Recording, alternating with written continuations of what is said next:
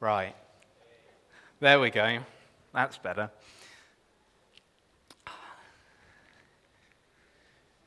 Good morning. Good morning. This morning is Acts 2.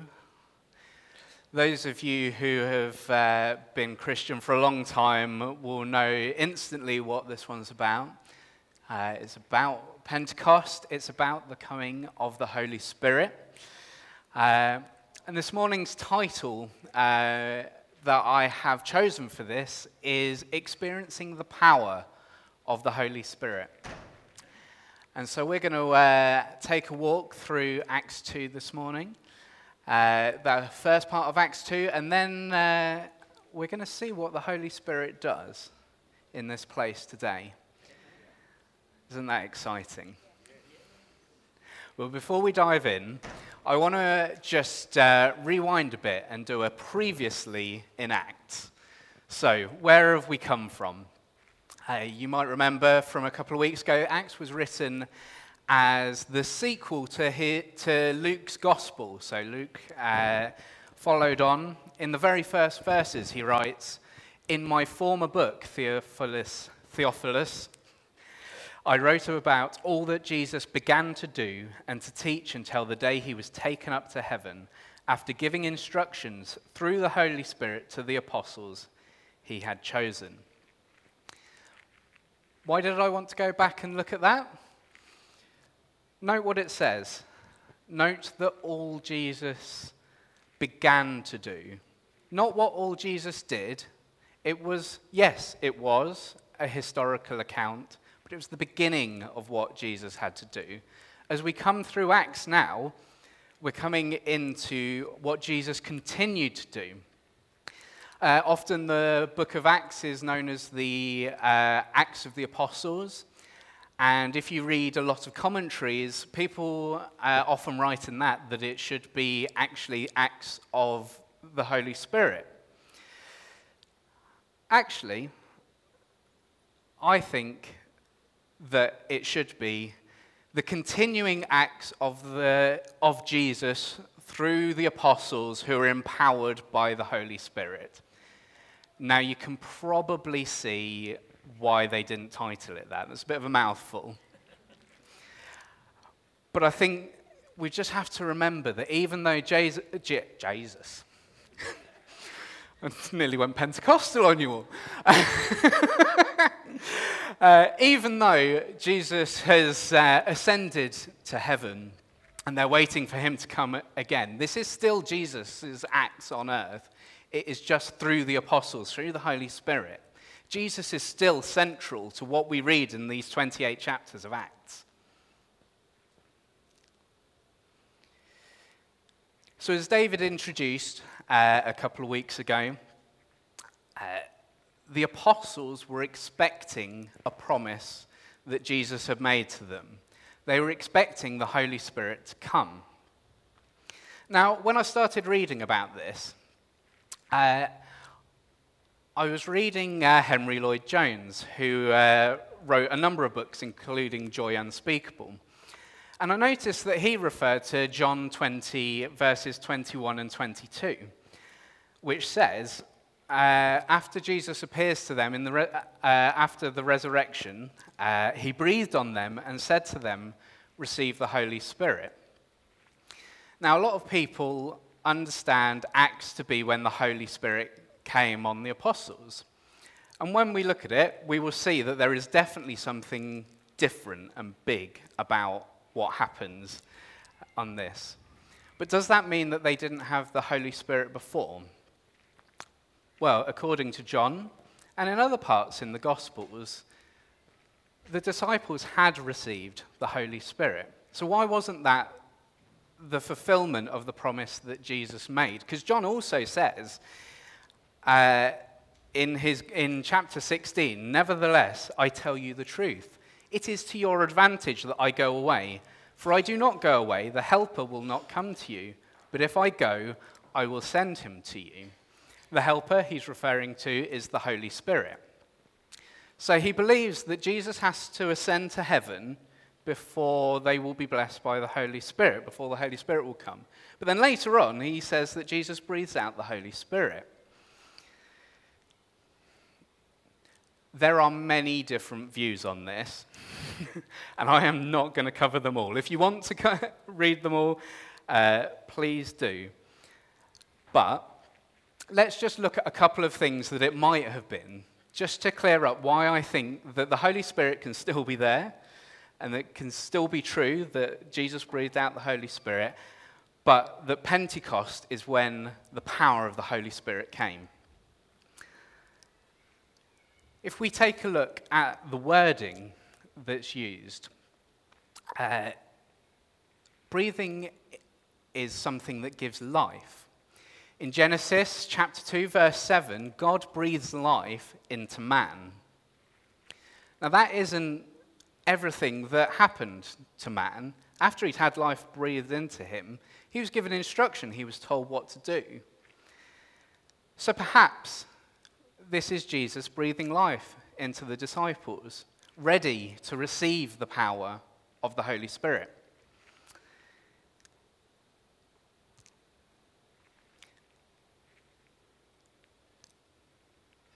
Can it be the fulfillment of the promise?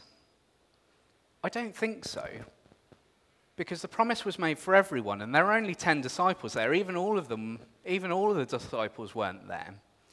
So whether or not the Holy Spirit was breathed into them, this wasn't what was coming. This wasn't what Jesus was talking about.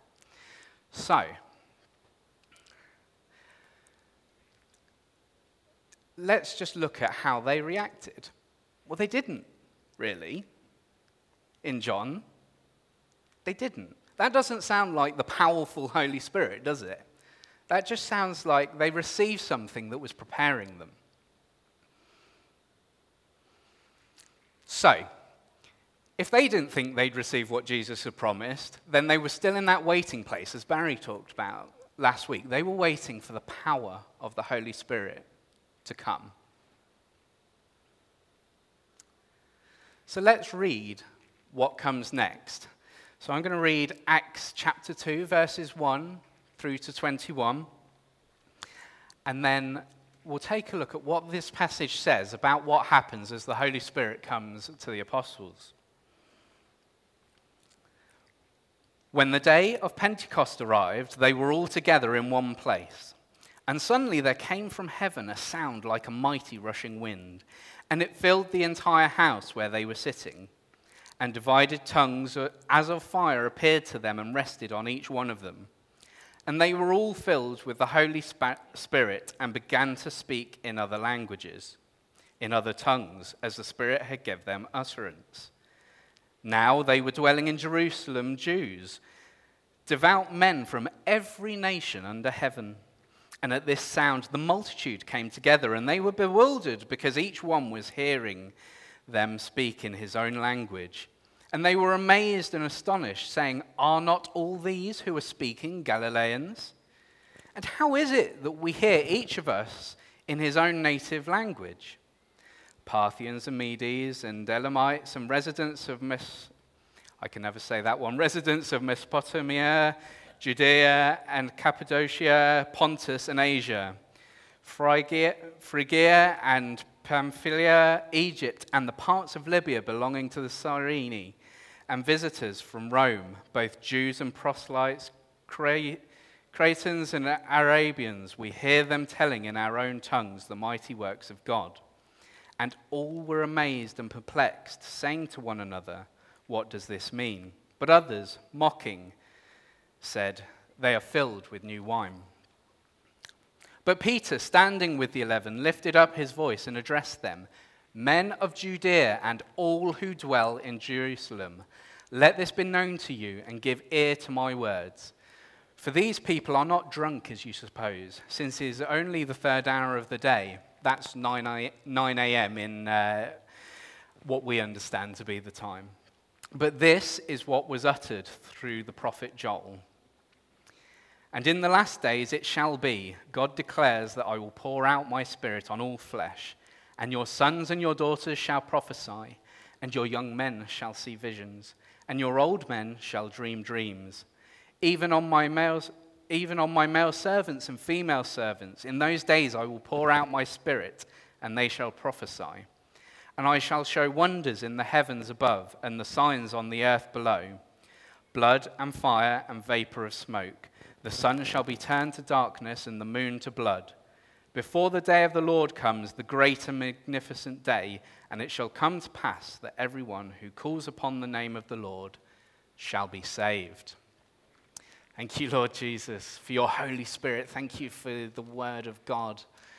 Thank you for this Bible that we can read and we can understand a little bit more today of what you are trying to do. I pray, Lord Jesus, will you fill us all with your Holy Spirit this morning so that we can better understand how you work in the power of the Holy Spirit. Amen. So, right at the beginning of that, why is it I always end up on passages where I'm on a page turn? When the day of Pentecost arrived. Now, if we say Pentecost in modern evangelical churches, we instantly go, oh, that's the day the Holy Spirit came. But that's not what it meant to the apostles when they were stood there. Pentecost simply means 50th. It's the 50th day after the Passover. And so it's also, as well as being the 50th day of the Passover, it's also known as the Festival of the First Fruits, or the Festival of Weeks. Because it's 7 weeks after the, I keep forgetting, after the Passover. I don't know why that's not sticking in my mind. So it's 50 days, 7 weeks after the Passover, and it's the Festival of the First Fruits. So the Festival of the First Fruits is them celebrating the first crops of the harvest. They're celebrating something new. So they're celebrating what they've got, and they're celebrating what is to come as well. It's the first fruits of the harvest, not everything. It's not the end of harvest. It's what they've got coming. So it's quite a big thing for them, and that explains why all the people, all the Jews had come to Jerusalem. It says, we listed all those places that I couldn't pronounce. They're all there. And they're all there because of Pentecost, because of this festival that they celebrate. If you want to know a bit more about the Feast of the First Fruits, the Festival of the First Fruits, then you can see that in Leviticus 23, where it's detailed in the Old Testament of actually what went on there. So this is something that is rooted in the Bible. This is not something that they just made up. This is something that they were instructed to do. So that's what Pentecost is. Next it says they were all together in one place. Now before this, they've been in the upper room of a house, and they may well have been in the upper room of the house. But there's about 120 people gathered together, so it was probably a very big room. It might not have been the room of a house. It might well have been the room of the temple, and that would certainly explain why so many people were able to gather so quickly around these people when the Holy Spirit falls on them, as we'll see later, because they were actually there in the temple. Maybe they were in an upper room in a house, but it must have been pretty close to the temple because it seems pretty immediate. They hear the voice. You've got to be pretty close to hear. But the important part isn't exactly which room it was, although if you read commentaries, you might think the number of pages about that make it the biggest thing about that. Actually, the most important part there is that they were all together. And that's what they've been told to do. They've been told to wait in Jerusalem. So they've been obedient. They were waiting in Jerusalem for the Holy Spirit to come. And they were still all together. At the end of Luke, it says that the disciples stayed continually at the temple praising God. And later on in Acts, it said, every day they continued to meet together in the temple courts. They broke bread in their homes. So they were together, they were eating together. They were worshipping God in the temple together. They were waiting together.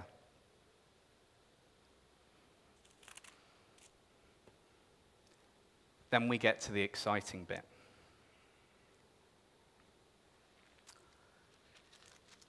The Holy Spirit comes like a mighty rushing wind, a sound from heaven which filled the house, it filled that room. And divided tongues as of fire appeared to them and rested with them. Now, it probably wasn't actual fire, but it might have been. Moses saw a burning bush that didn't burn up. Could have been actual fire. Or it might just be that it was so amazing, that was the closest thing they could use to describe the power of what they saw. The tongues of fire. And it rested on each one of them, every single one of them.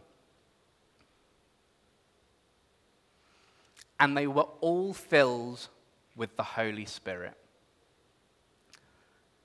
Not the temple. It wasn't the temple that was filled. It wasn't some private room. It wasn't the tabernacle. Remember in the Old Testament, it was the tabernacle that was filled with God's presence. Today, in this place, on Pentecost, each and every one was filled with the Holy Spirit. The Holy Spirit are the new body, they're the new temple. They're not just people who are coming into God's presence. They're being filled by God's Holy Spirit. They began speaking in other tongues. The Spirit gave them words that they didn't understand. It's very clear they were speaking these languages. The Spirit was giving them the words to say. And what did that do? What did those different languages do? It drew people in. It attracted people. They heard their own languages. Now, if you hear someone speaking English across on the beach, you don't go running over to them. But just remember what we read later on. Dwelling in Jerusalem were the Jews from everywhere, lots of different languages. So to actually hear a group of people who look like locals, Galileans, people who speak one particular language, to hear them speaking that different language must have been amazing. And it drew people in. It drew people to crowd round them and see what was going on.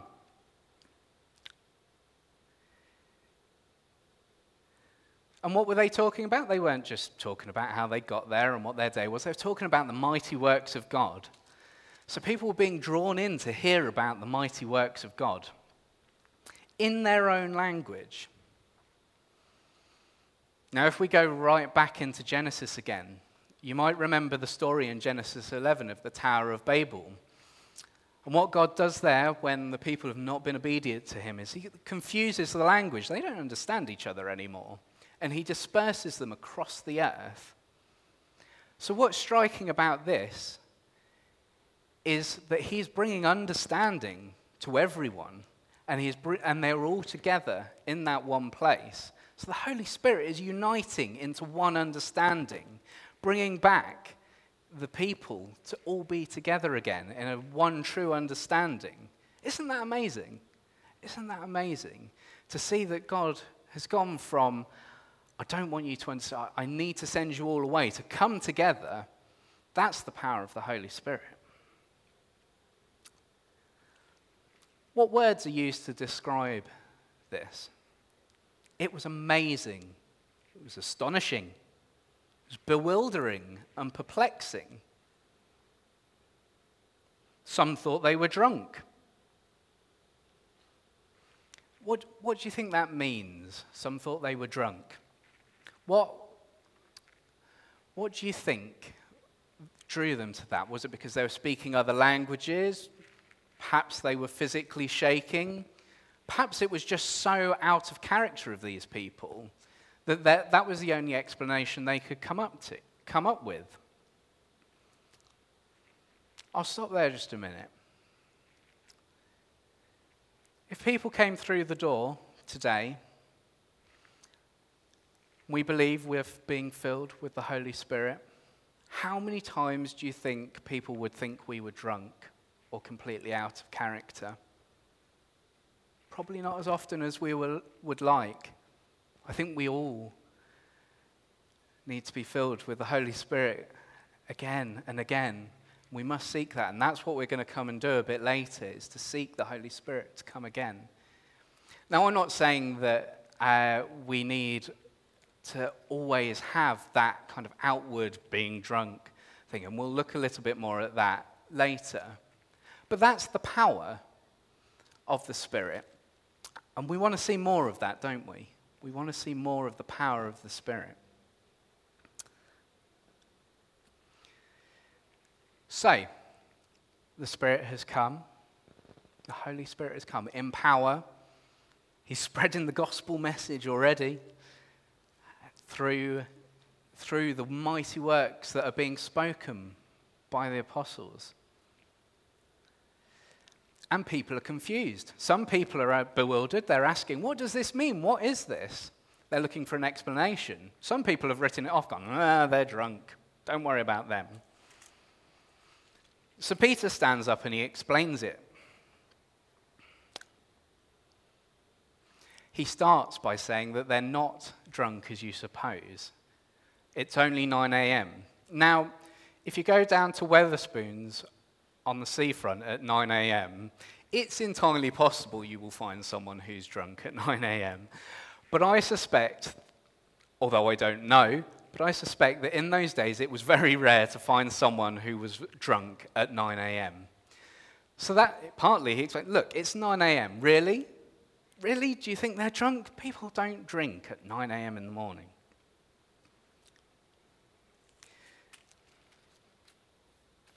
He then goes on to speak from what the prophet Joel promised. So he's speaking into something that they know. The Jews know this passage. They know what the prophet Joel said. And he reads it to them. And he uses that as a way to describe what they're witnessing.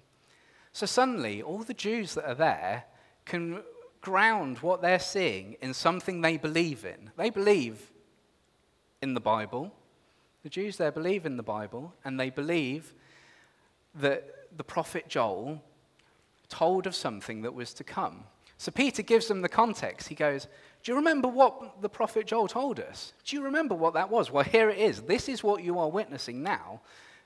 Remember that.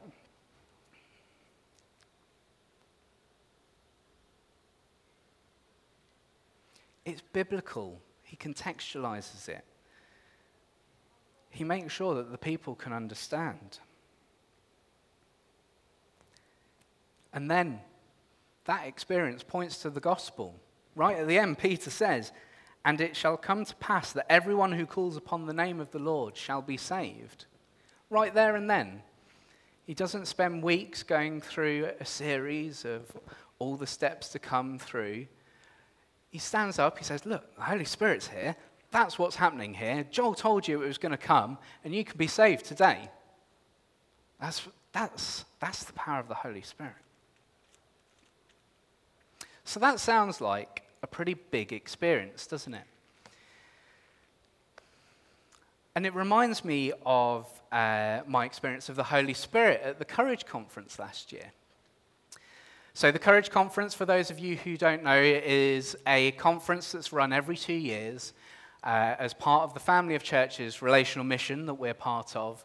And it gathers together people from all of the relational mission churches, leaders, both in church and in the workplace, all together to come and spend some time worshiping God and hearing some teaching from some great people. And one of those evenings, we were waiting on the Holy Spirit.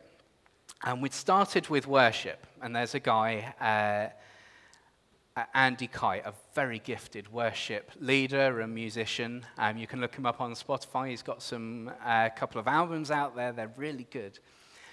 And we're all stood there worshipping, and suddenly he is lying on the floor, laughing, playing his guitar, lying, laughing, crying. And I'm going to be honest with you. My first reaction was, oh, for goodness sake, get up off the floor. Why was that my reaction? You know what? I was a bit embarrassed for him. It looked weird. Now, hold on a minute. Didn't we just read that at Pentecost they thought they were drunk? Who am I to write off that experience? Who am I to tell him to get up off the ground? So God decided to check my heart on that.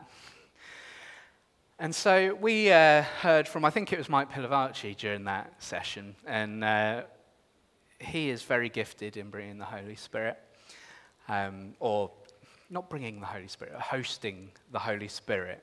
He has an anointing that just opens up a room to receive the Holy Spirit and for people to be filled by the Holy Spirit. So you'll never guess what God did.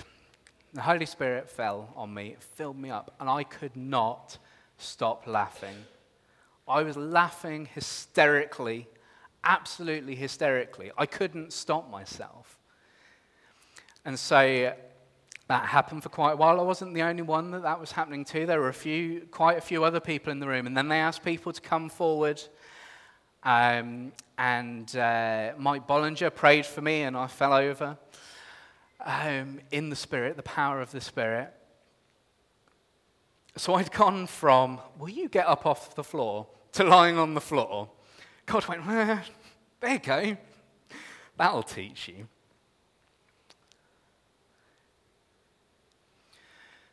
But does that sound like the experience you've had of the Holy Spirit? Some of you may well have experienced that power. Some of you might not have.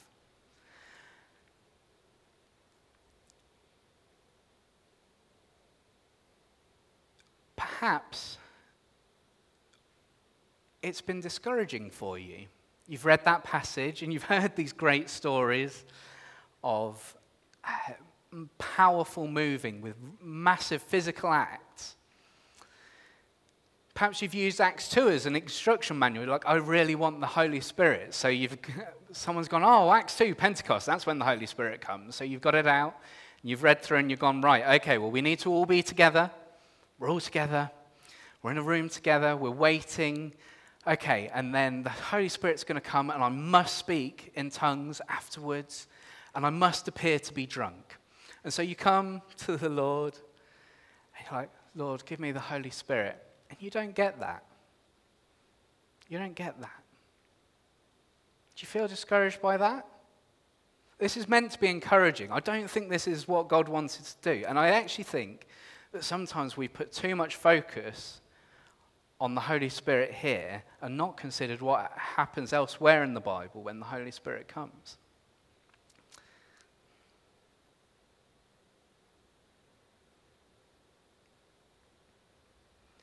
I mean, even carrying on in Acts, though, having said that, you get to Acts 7:55. Stephen sees Jesus at the right hand of God. He sees Jesus at the right hand of God.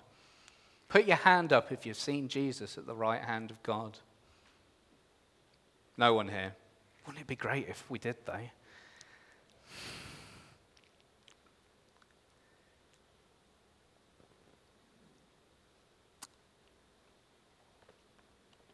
In this book, Bill Johnson, Face to Face with God, he talks about an experience that he has.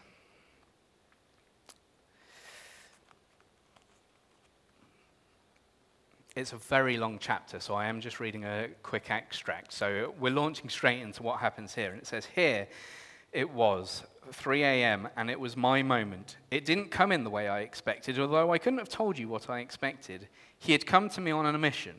I was his target. It was a glorious experience because it was him, but it was not a very pleasant one. It was not gratifying in any natural sense. At first, I was embarrassed. I even felt my face turn red, even though I was the only one who knew I was in that condition. And that condition, he said earlier in the chapter, is he was completely paralyzed in his bed. He could not move. As I lay there, I had a mental picture of myself standing before my congregation, teaching from God's word, as I love to do, but with my arms and legs flailing about as though I had a serious physical and emotional problems. Then I saw myself walking down the main street of our town in front of my favorite restaurant in the same condition. I didn't know anyone who would believe that this was from God. Now, I really like this book. I found it hugely helpful. But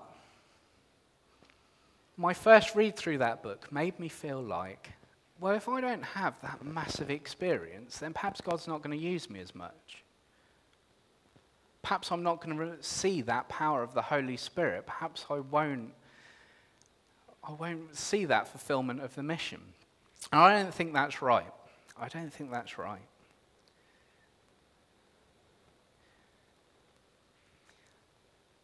I'm not saying that those experiences don't happen and that any one of you won't experience that. Don't mishear what I'm saying. But let's look at what else happens throughout different passages in the Bible when the Holy Spirit fills people.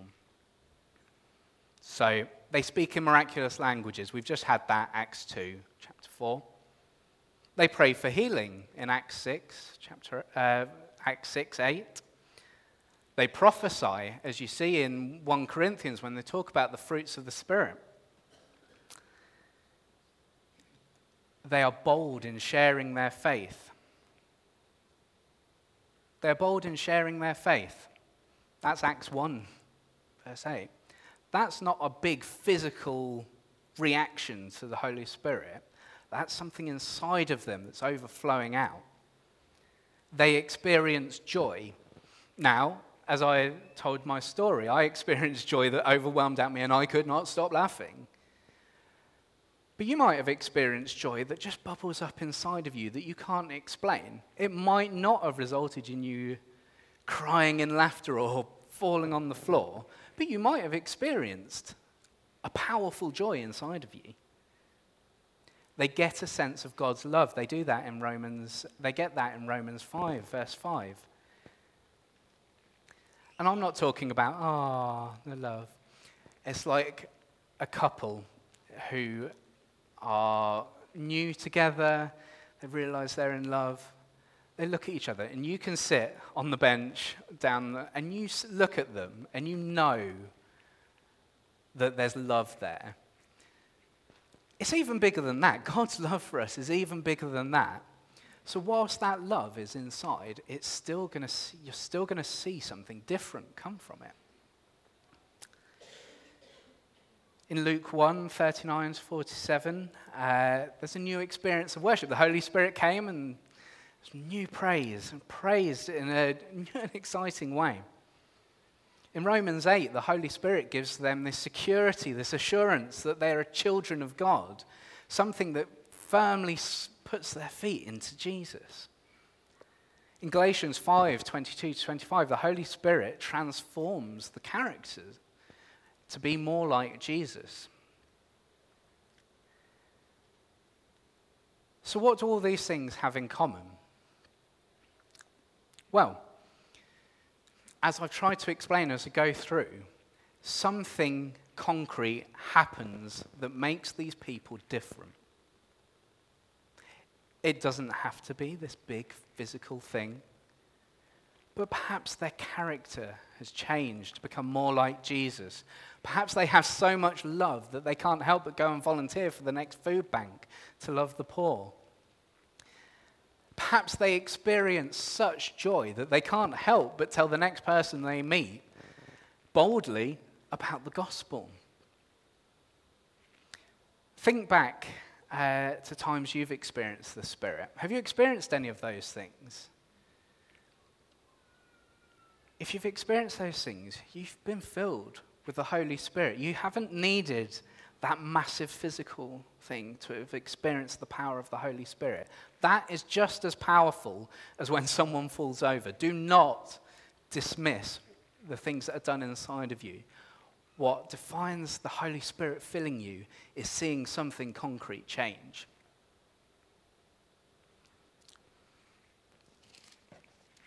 Need a bigger lectern.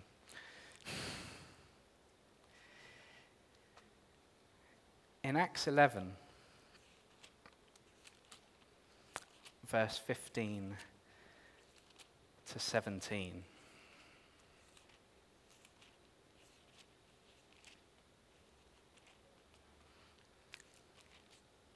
For the benefit of the recording, I haven't just passed out, I am just turning pages.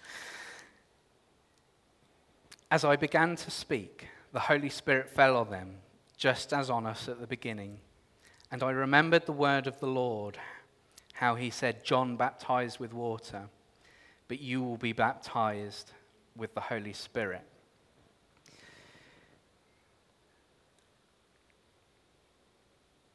That's exciting. We get baptized in the Holy Spirit. Different words are used to describe how the Holy Spirit comes. He's a fire, wind, water.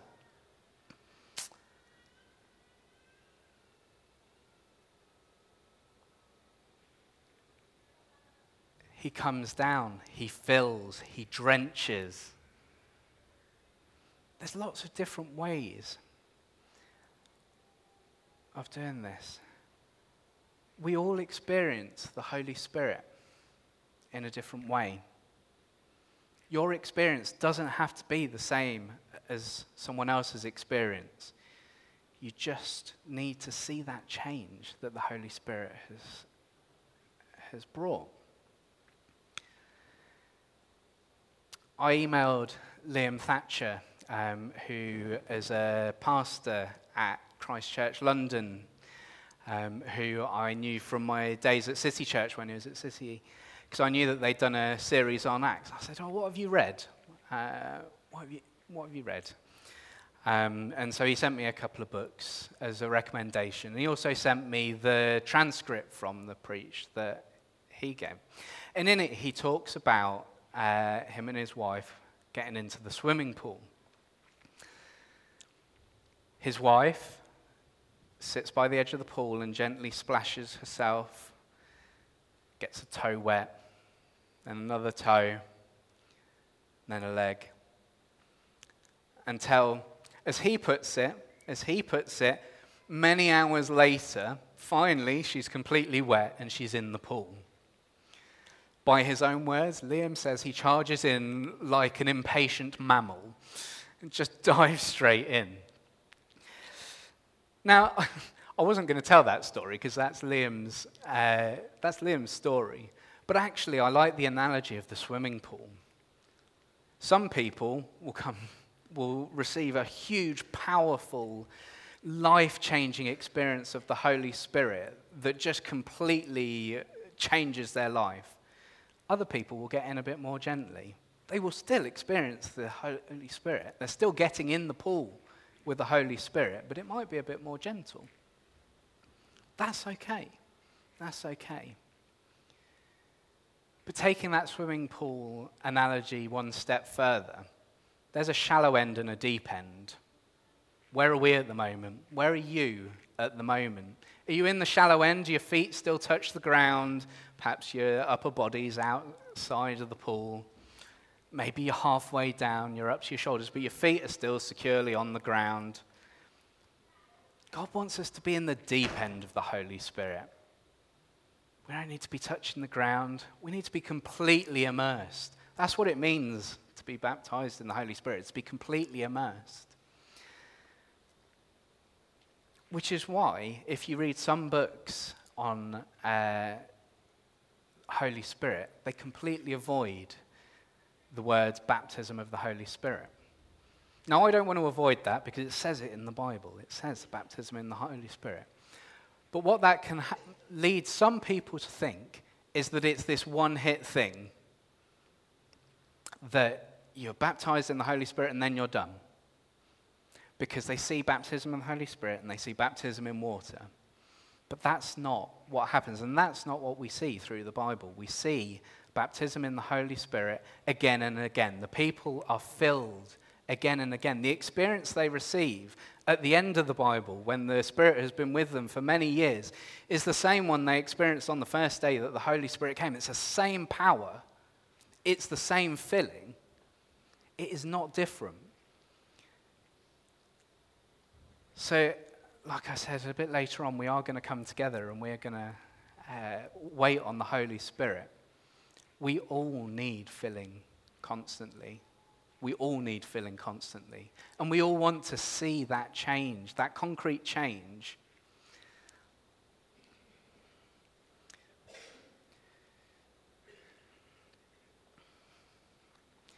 I just want to read you this little bit from Terry Virgo's book, The Spirit-Filled Church, where he talks about baptism of the Holy Spirit, and he's talking about the theology of it. Now, I'm not going to go into the details of the theology.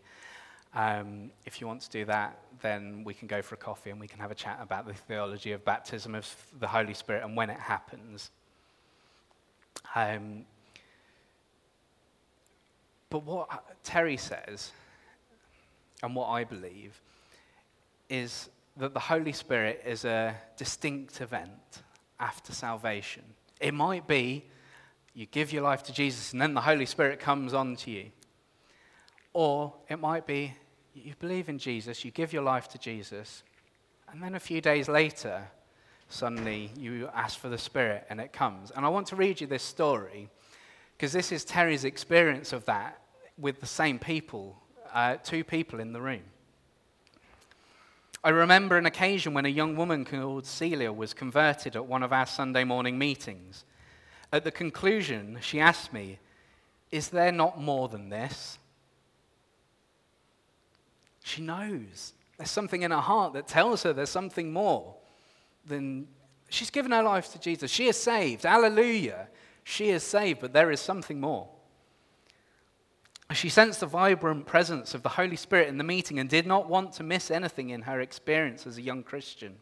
I invited her to my home on the following Sunday. She arrived eager to experience the Holy Spirit for herself. She brought a friend with her who had been so impressed with the transformation of her life over the previous week that she also wanted to become a Christian. I had the joy of leading this friend to the Lord straight away. After this, Celia reminded me that she had come to learn about receiving the Holy Spirit. I took some time to open the scriptures and explain to her the basis of her expecting to receive the Spirit. And as a young Christian, 6 days old in the Lord, she immediately asked if I would pray for her. Her friend, who was by now about 20 minutes old as a Christian, immediately asked if she too could receive the Holy Spirit in the terms that I had explained. I replied that of course she could, and had the joy of laying hands upon both of them and praying for both of them, whereupon the Holy Spirit came upon both of them, and they began to sing in tongues to the Lord Jesus with all their hearts. One was a Christian of 6 days, the other was a Christian of 20 minutes. For the promise is for you and your children and for all who are far off, as many as the Lord of our God will call to himself. Acts 2:39. Two different people, same room, same Spirit. Isn't that amazing?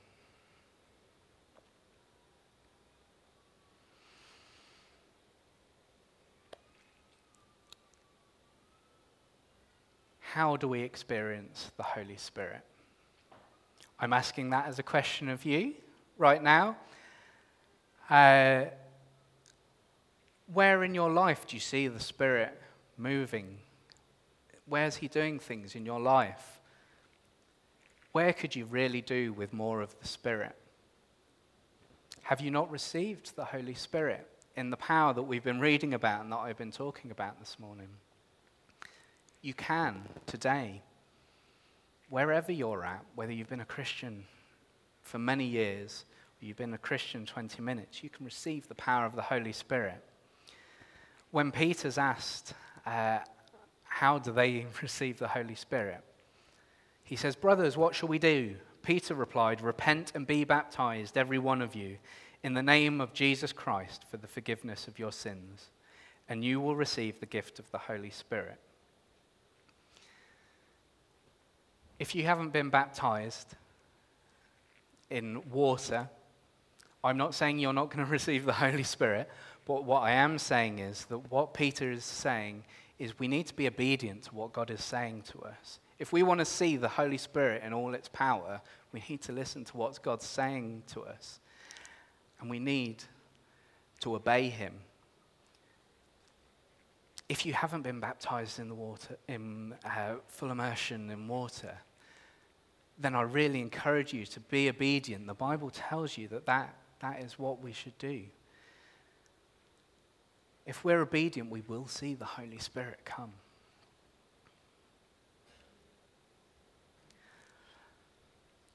As we come into the end of this, I just want to tell you a very quick story that Barry Gold told me once, who was preaching last week.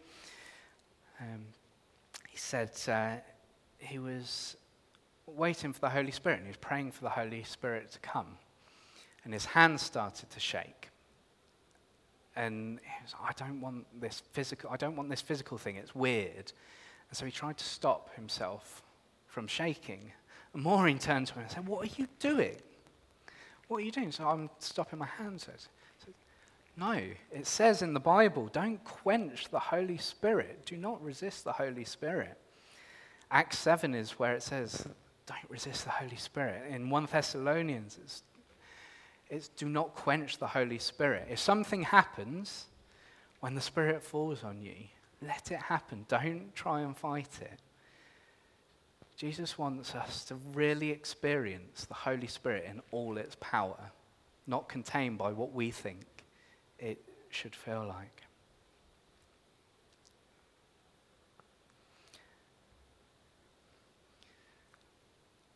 I think it's time that we see what the Holy Spirit has for us this morning. So I'm going to invite Stephen and John to come up, and I'm going to hand over to David in a minute, but can we just all stand?